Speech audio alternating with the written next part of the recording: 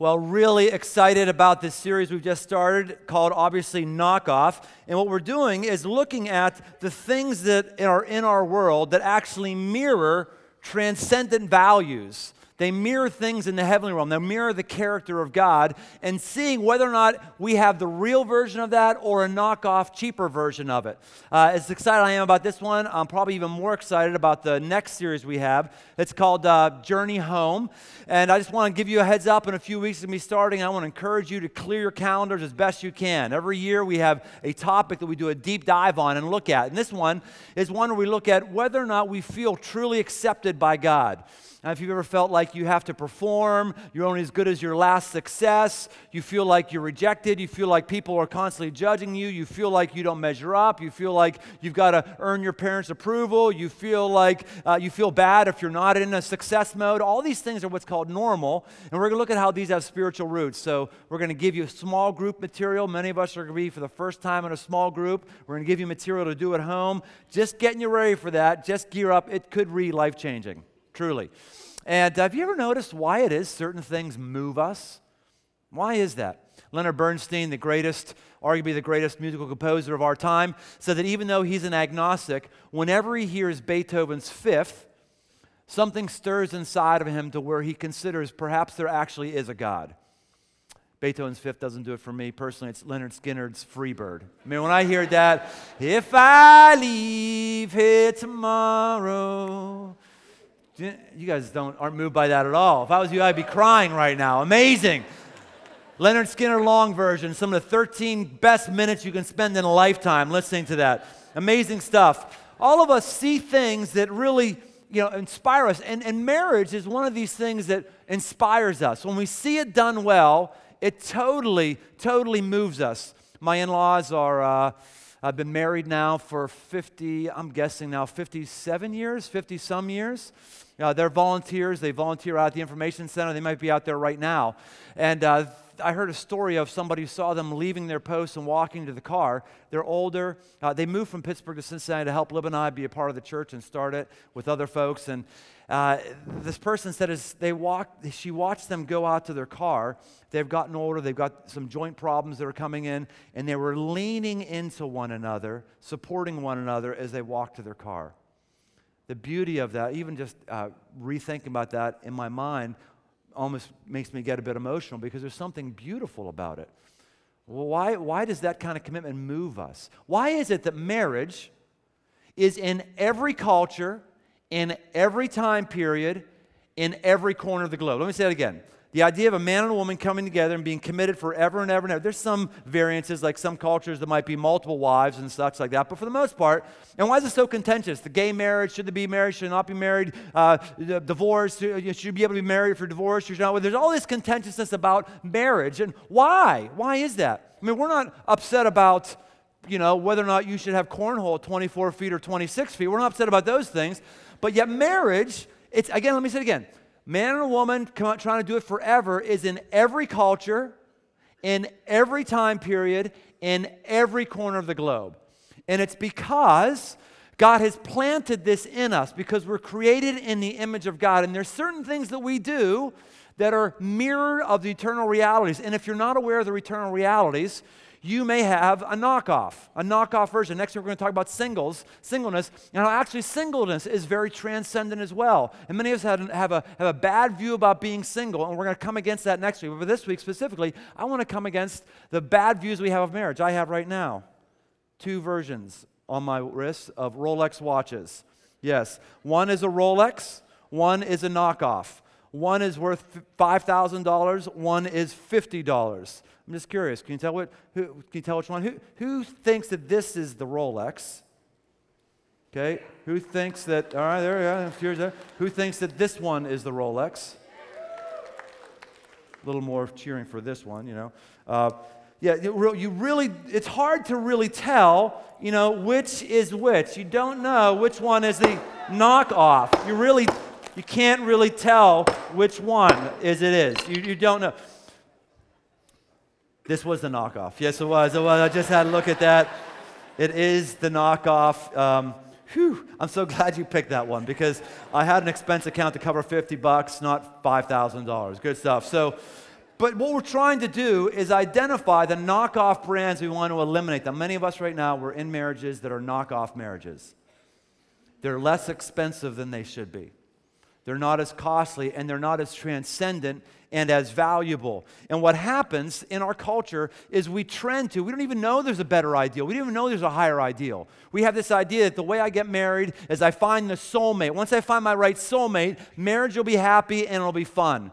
It's really seen beautifully in a well-known celebrity who had just met his soulmate. Here's what he said about his soulmate, just as he was getting ready to, his quote-unquote soulmate, just as he was getting ready to marry her. He says this, "I didn't realize something was missing until my future wife came along, and I just went, huh? How could I not know that I've been missing this all my life?" You can think about this kind of person you like to be with, but then when it suddenly happens, it's in a way that you just didn't expect. I just felt, oh my God, this is actually happening to me. I knew almost as soon as I met her, I thought, I'm going to be with this woman. So it looks like he's one of the lucky ones. He gets his soulmate. And who was his soulmate? It was Katie Holmes. This is Tom Cruise talking about Katie Holmes years ago. And by the way, in this article, he talks about how his previous two wives, he found out were not his soulmate. Now, I'm not trying to crack on Tom Cruise, though it's fun to do so. I'm not trying to do that. I'm just trying to say that Tom Cruise really epitomizes for all of us. This is what we think marriage is. If I don't have a good marriage, I didn't find the right one. I can't really get married until I find the perfect one. Someone totally satisfies me, all that stuff.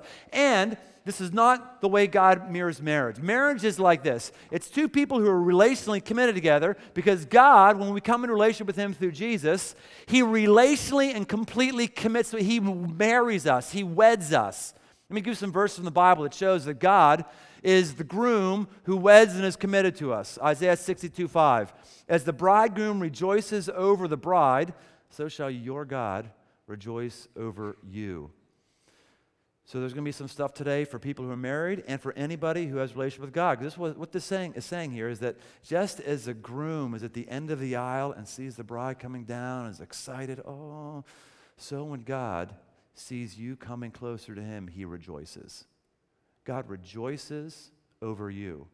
Beautiful, isn't it? Here's another one. Matthew 22:29-30. The context here is people are asking Jesus, well, hey, what happens? Like, who's married to who in heaven? I mean, what if someone divorces this person and marries that person? I mean, who's married in heaven? What if somebody gets hit by a car or rather hit by a camel and, and they die? And then later on you go to heaven. So who's married to who? Jesus says this. Jesus answered them, you're wrong. I love that. Jesus, nice lovey-dovey guy, says, you're wrong. You're wrong. That's it. You are wrong because you know neither the Scriptures nor the power of God. For in the resurrection, they neither marry nor are given in marriage, but are like angels in heaven. He says in the resurrection, a deep concept way at the end of all things, there is no need for marriage. Marriage is over and done because we are with God, right with Him, just like angels are right with God right now. So marriage is a temporary institution that lasts as long as the earth lasts, and it lasts to mirror how God will always be with us relationally forever. The book of Revelation, chapter 19:7, gives another way. Let us rejoice and exalt and give Him the glory, for the marriage of the Lamb has come, and His bride has made herself ready. Now, that word lamb is capitalized there. The lamb refers to Jesus, the marriage of the Lamb to His bride, to the church, to those who have received Him. And so anyone who has a relationship with Him is married to Him. I came to know Jesus when I was 15, 16 years old. Started reading the Bible, went to seminary, came out of seminary. I didn't learn this. I had a knockoff view of marriage. I didn't get it until someone taught this to me sometime later, that marriage is not a good thing you do to have kids and to be close with your wife. Marriage actually is a replica of how God is wedded to us. God is relationally committed to us. This is huge. God relationally commits. And this is unique to the God of the Bible. If you look at other forms of religion or pop spirituality, this is very rare. There's a person with a personality and an identity who commits. Let's just look at our culture, our pop spiritual culture. A number of years ago, runaway bestseller, Rhonda Byrne's The Secret. There's no God who personally commits in The Secret. You invite things to yourself as you think about them.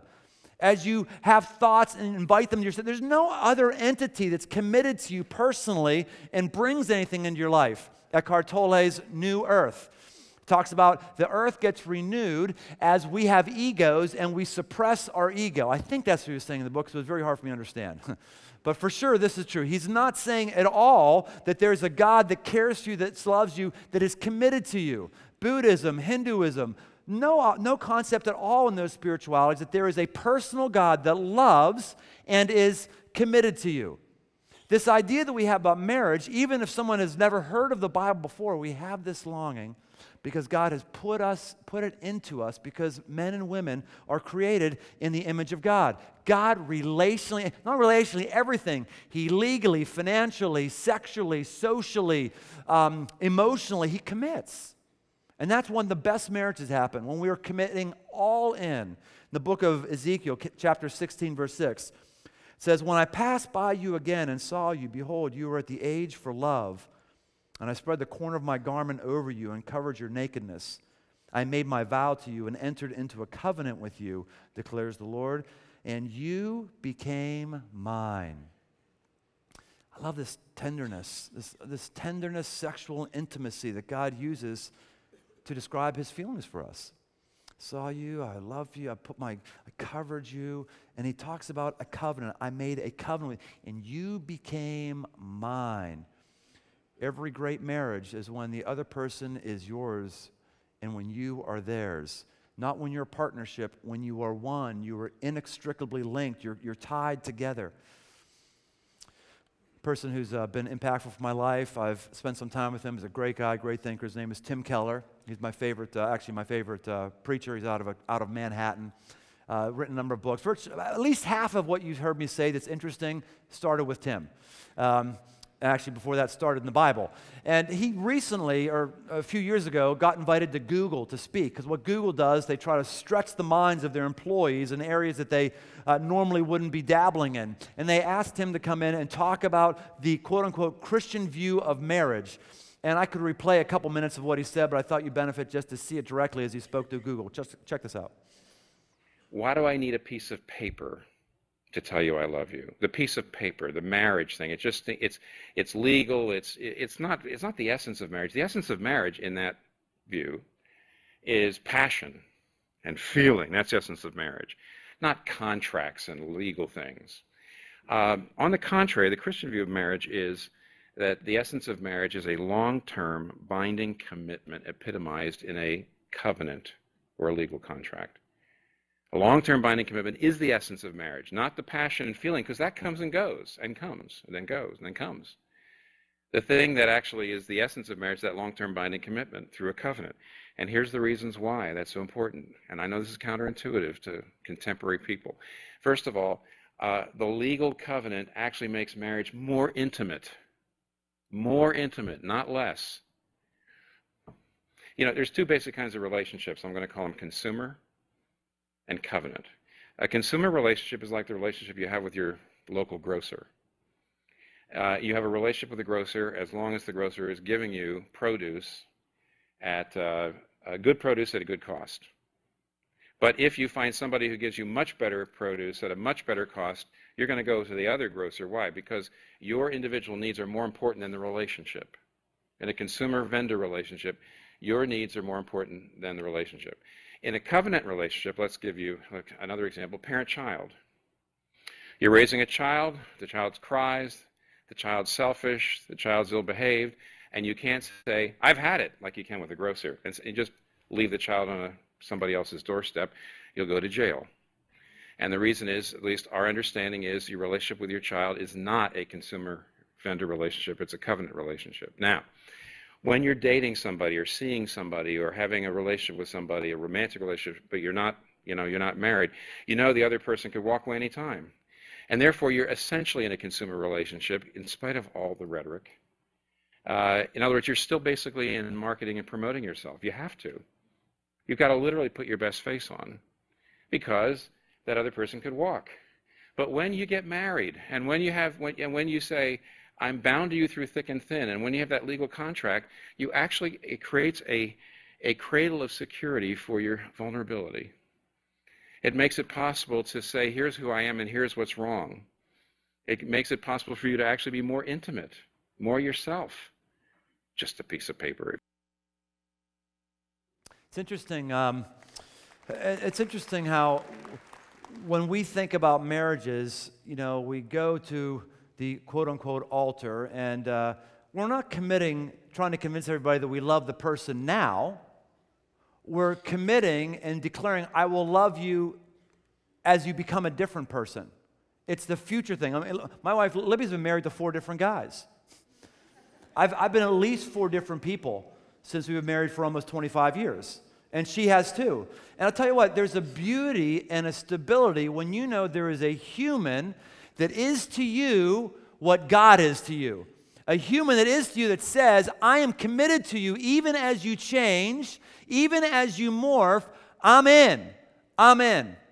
And this is one of the things that happens when we're knock off marriage or a knock off relationship. We're trying to pretend like it's a marriage, trying to pretend it's committed, but it really may not be. Now, one of the things I love about Crossroads, we have all different beliefs, all different lifestyles coming here. I love that, love that, love that. And I know we've got a lot of people in here, all different sites, who are in here who are living together. And I love that. I love that, because I love that we're just a place that has different attitudes and perspectives. It's one of the beauties about Crossroads. And that people are coming here open for being pushed every once in a while. So I want to push on those of us for a little bit who believe it's okay. There's no difference between being living together and not, or maybe I ought to do that for myself, or just let me push on you a little bit. Let's have you think about this. When I used to do weddings a lot, when I didn't have to work weekends and I would do weddings, one of the more harrowing parts of the service was the vows. Because these 2 people are really freaked out, and you'd kind of start giving them the vows, and they would forget them. So you'd start off with long sentences, and they would forget the sentence. So then you have to go down and make them real short. Some of them would be literally like this. I, take, you, John, 2, be, my, beloved, wife. It would be like that. And I started thinking, what would it be like if we actually gave vows before we moved in with somebody? What would those vows look like? I got a jump start in this from a magazine, a satirical magazine called The Door, and I've adapted what these vows might look like. Check this out. I, John, take you, Mary, to be my cohabitant, to have sex with you and share the bills that are pre-agreed upon. I'll be around while things are good, but I'm open to leaving if things get too tough. If you should get a cold, I'll run to the drugstore and get NyQuil. If you get sick to the point where you can no longer meet my needs, then I retain the right to move on. Forsaking old boyfriends and girlfriends, I will be more or less faithful to you for as long as it feels good to me. I commit to live with you for as long as this works out. If we should break up, I will always say that our time together was special. Isn't that really what's being said there? And truth be told, many marriages are in here that basically, if reality, that's really what your vows were when you got married. And these knockoff kind of relationships, though they may be utilitarian, helpful in some ways, it's not the ultimate beautiful thing of God committing to us, who we are right now and He physically commits. He relationally and physically commits. And He illustrates this numerous ways throughout the Bible to illustrate His character. One of the most striking and crazy ways is He goes to a prophet, an Old Testament prophet named Hosea, and He tells Hosea to go out and marry a prostitute. Here's what it says in the book of Hosea, chapter 1, verse 2. Then when the Lord first spoke through Hosea, the Lord said to Hosea, "Go take yourself a wife of whoredom and have children of whoredom, for the land commits great whoredom by forsaking the Lord." 3 times. What a word, whoredom. Gotta love saying whoredom. I don't know if you ever just turn to the person next to you and say whoredom. It's kind of like, it's one of those words that just rolls off your tongue. You're not calling that person a whore. Just say whoredom. How often do you get the permission to do that in church? That's good times right there. Whoredom. It's in the Bible, people. Come on. We should be able to say things that are in the Bible. Whoredom. Now, what's he saying here? Saying, Hosea, I want you to do in the physical realm what I've done in the eternal realm. I want you to take a person who's going to cheat on you. I want you to take a whore, and I want you to be faithful to her because I've wedded a bunch of whores. I don't know if you ever considered yourself a whore. Probably are. And I'll tell you how you know if you're a whore or not. If you've ever... Well, there's one way to know. I mean, one way is very obvious if you are or not. But now I'm speaking spiritually. Spiritually. These are words and stark, crass images God uses in the Bible to help us see reality. If you've ever done something that you knew God wouldn't like, but you knew He would forgive you, you are a whore. If you have something in your life right now that you know God doesn't like, something you're supposed to do and you're not doing, something you shouldn't be doing and you are doing, and you claim to have a relationship with Him, you are a whore. I've been a whore. I've had whorish behavior. I've done things. I've abused God's forgiving nature. I go, and I've no, I really shouldn't, but He'll forgive me. It'll all be good. And here's the crazy thing. As offensive as that is, here's the crazy thing. God says, yeah, and I still stick with you. I still relationally commit to you. I still stay there. And how often do our marriages? It's totally different. We go into it as a contract, as a vendor-consumer contract. And, oh, you did that. You broke the. I'm done with you. I'm done. That's it. No more for you. I'm out of here. And man, I'm just glad that God is wedded to me in a deeper way than I even want to be wedded to Lib. He's in. He's all in. Always has been. Very first wedding, Adam and Eve. Very first marriage. They didn't have marriage ceremonies necessarily like we have here in America right now, but the very first wedding, Adam and Eve. And it says in Genesis chapter 2, he says, a man shall leave his mother and his father, and the two shall become one flesh, and they shall cleave. They become one flesh. One translation says they shall cleave. When you cleave, you're in a specific land. Cleveland. That's one thing good about cleave. You Cleveland. That's what they do. And what's happening there is, now listen, this is so, because this sounds to some like, oh, that's rude. Why are you saying this? This is the real version. This is not, I'm giving you the real stuff. God has created men with unique parts and with a unique part, and women with the unique area that gives and receives. Creator for that. And when a man gives and a woman receives, this verse says very clearly, they're locked together in one flesh. And the physical representation of one flesh mirrors how God has become one with us.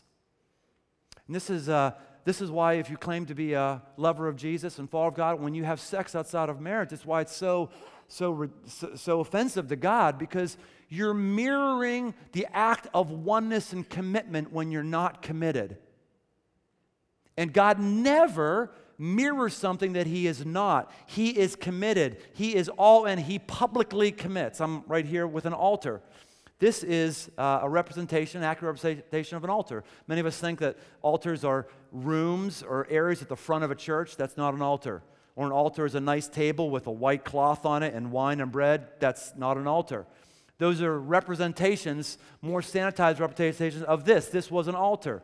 What an altar was in the ancient world, whenever a covenant was made, a binding commitment was made, when someone said, I'm with you, period, done, you would take an animal and you would kill it on the altar, and the blood would seal the deal. You would remember that blood was shed. This is a sacred moment.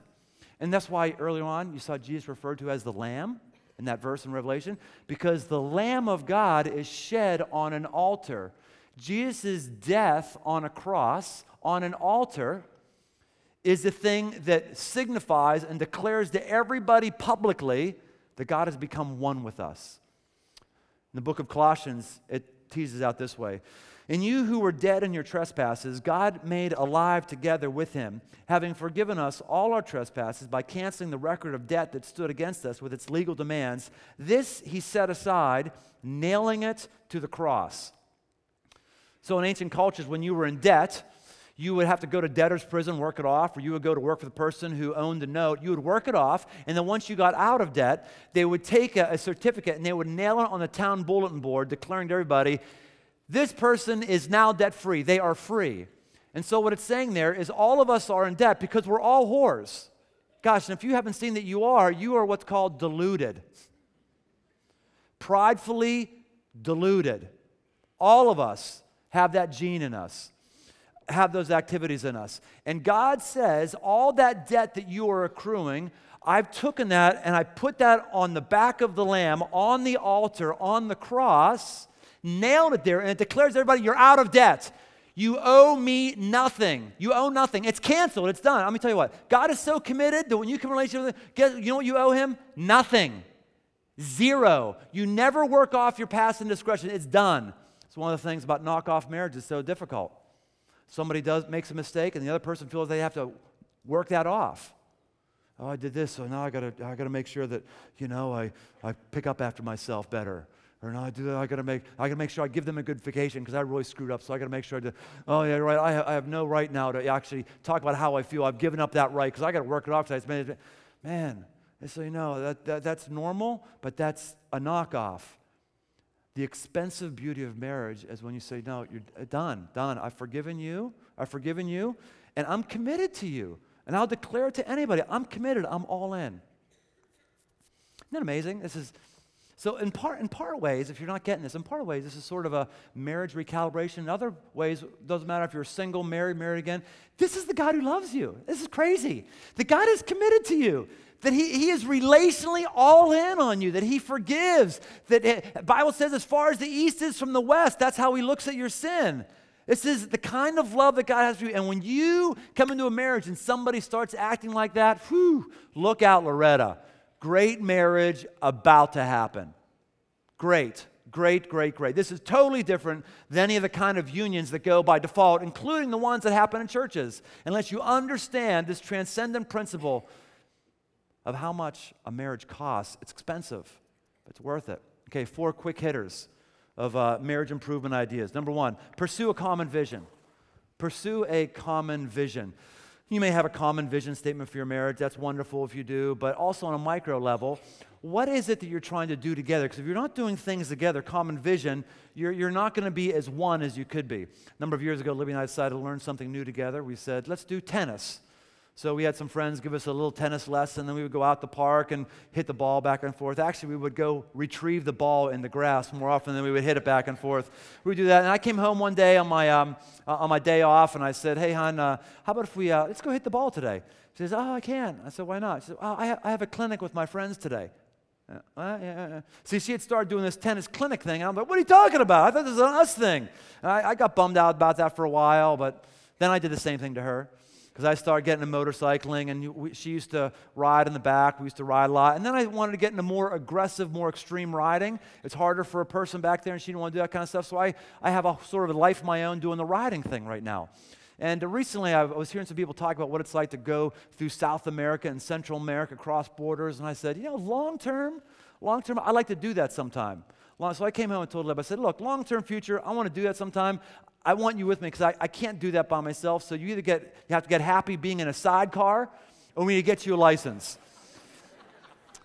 So she's actually going to be working on her license for a long-term thing. It's just an idea. If you're with what is it that you're doing together? It doesn't mean you're clingy always around each other. No, it's good to separate, have your own things, come back, bring how you've been formed into the relationship. I'm not saying that, but what are the things that you're going after that's a common vision? Number two, schedule sacred meeting times. Schedule sacred meeting times. Date nights. What is your date rhythm night? What are the normal times you get to get that are just sacred? And again, this is relevant in our relationship with God. You don't have to come into a big room like this every single Sunday at 10 o'clock to be one with God. I mean, it's helpful. It's necessary to have sacred meeting times with God. In fact, if you don't have a sacred meeting time with God, I can tell you this right now, your relationship with God is on the way downhill. I mean, I know I can't defend out of the Bible, thou shalt go to a big meeting once a week where there's speakers and sound systems to hear the preaching of God's word. I can't necessarily say, but I can tell you this, everyone I know who gets out of a sacred scheduled meeting time, the relationship with God always falls. Always does. And this is the way it is with our relationship with my wife. I've got a sacred meeting time with Lib. It's out in our back deck every night, somewhere around 9:30 or so. Do various things out there, and we go out there, and sometimes we go out there in the back deck, and we'll just sit, and the day I go, how's your day? Good day? Yeah, good day. Yeah. I'm tired. Let's go in. Good. Let's go. And we go in, and that's it. It's like there's nothing more significant. But you know what? That sacred scheduled meeting time sets up the other times when we say, man, I had something happen today. Just kind of hurt. I'm really struggling right now. And you share something that's a connection because there's a sacred scheduled meeting time. Make it happen. Number 3, expose yourself. Expose yourself. Adam and Eve were naked. They were naked, and then a barrier came in their relationship, and they started covering up themselves with fig leaves. Expose yourself. Expose yourself emotionally. Expose yourself intellectually, your thoughts, your dreams, your mistakes, your exposures, and physically, might I say.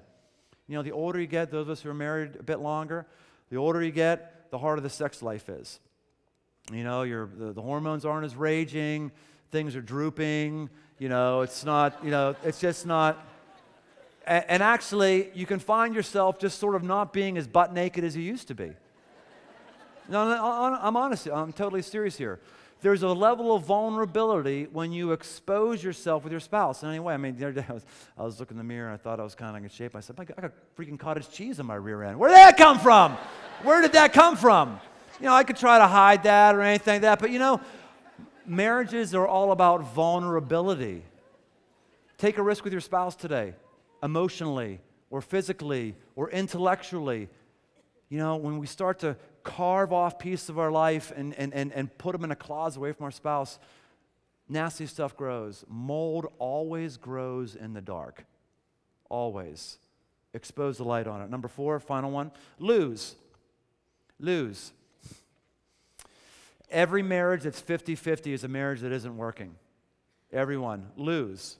Lose. Because if we go in saying, hey, it's a 50-50 thing, you know, you make the bed 50% of the time, I make the bed 50% of the time, or my 50% is I bring home the bacon, your 50% is you cook it, or, you know, we have this thing. What happens if you enter into a 50-50 thing, then there's a contract, not a covenant, a contract that you have that you're constantly seeing if the terms of the contract are being met. And if the terms of the contract are met, then you can kind of withdraw. No, that's not a relationship. God is not looking at us trying to figure out whether or not you're fulfilling the terms of the contract. Maybe I should stick around or not. He is the love that endures. He's faithful. He continues on. And so great marriages consist of 2 people who lose regularly. We bought a new used car, Lib's car that she drives around. Not the car I would want. It's a nice car, but not the car I would have bought off Craigslist because the gas mileage isn't good as I would have wanted. But she liked it. She loved it. You know, I lose. Great. That's fine. It's worth it to serve you, even if it's going to cost a little more money. I'm going to lose that way. You're figuring out what your vacation is. Lose. Lose on the vacation.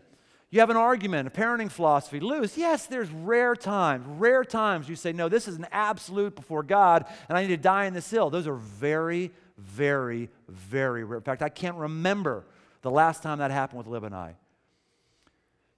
Bible tells us as men and women to be like Jesus. And what did Jesus do? He lost. When he went to this altar, he lost. He laid down his life for his spouse, just like men are to lay down their life for their wives, to die for their wives. When he went from the Word up in heaven and came down to this earth, he took downward mobility. He took a place of humility, just like every wife, every husband needs to take. We took a place of, we lose, so that later on we get exalted. Lose. Figure out a way this week to lose. And then here's the beauty of all this. This is all God. This is your Heavenly Father. This is the one who has loved you so much, and He showed up by going to an altar of dying. Beautiful. He's so transcendent, isn't He? And we have these truths planted in our hearts even if we don't know Him. As a matter of fact, maybe some of us today just heard this one for the first time. Wow. That's a God I'd like to be married to. You can be wedded to Him right now. You can say your vow right now. In the quietness of this place, during this song, you can just say, Jesus, I want to commit to you. I want to receive you. I want to faithfully follow you as best I can all my days. I want to be one with you. That's the kind of prayer in any context God can hear and receive, and He acts on. Father, thank you for shattering paradigms. We have these shallow paradigms that just don't work. And we want the real thing. We want the thing that is expensive, that's of value. These 4 expenses, the expense of losing, the expense of scheduled time, the expense of giving forgiveness, all these expenses, the common vision, they're expenses that you've paid. Thank you. I pray for your blessing and a unique thing to happen in every marriage that's in here, or in every relationship that's trending towards the potential of marriage. Help there be clarity. Amen.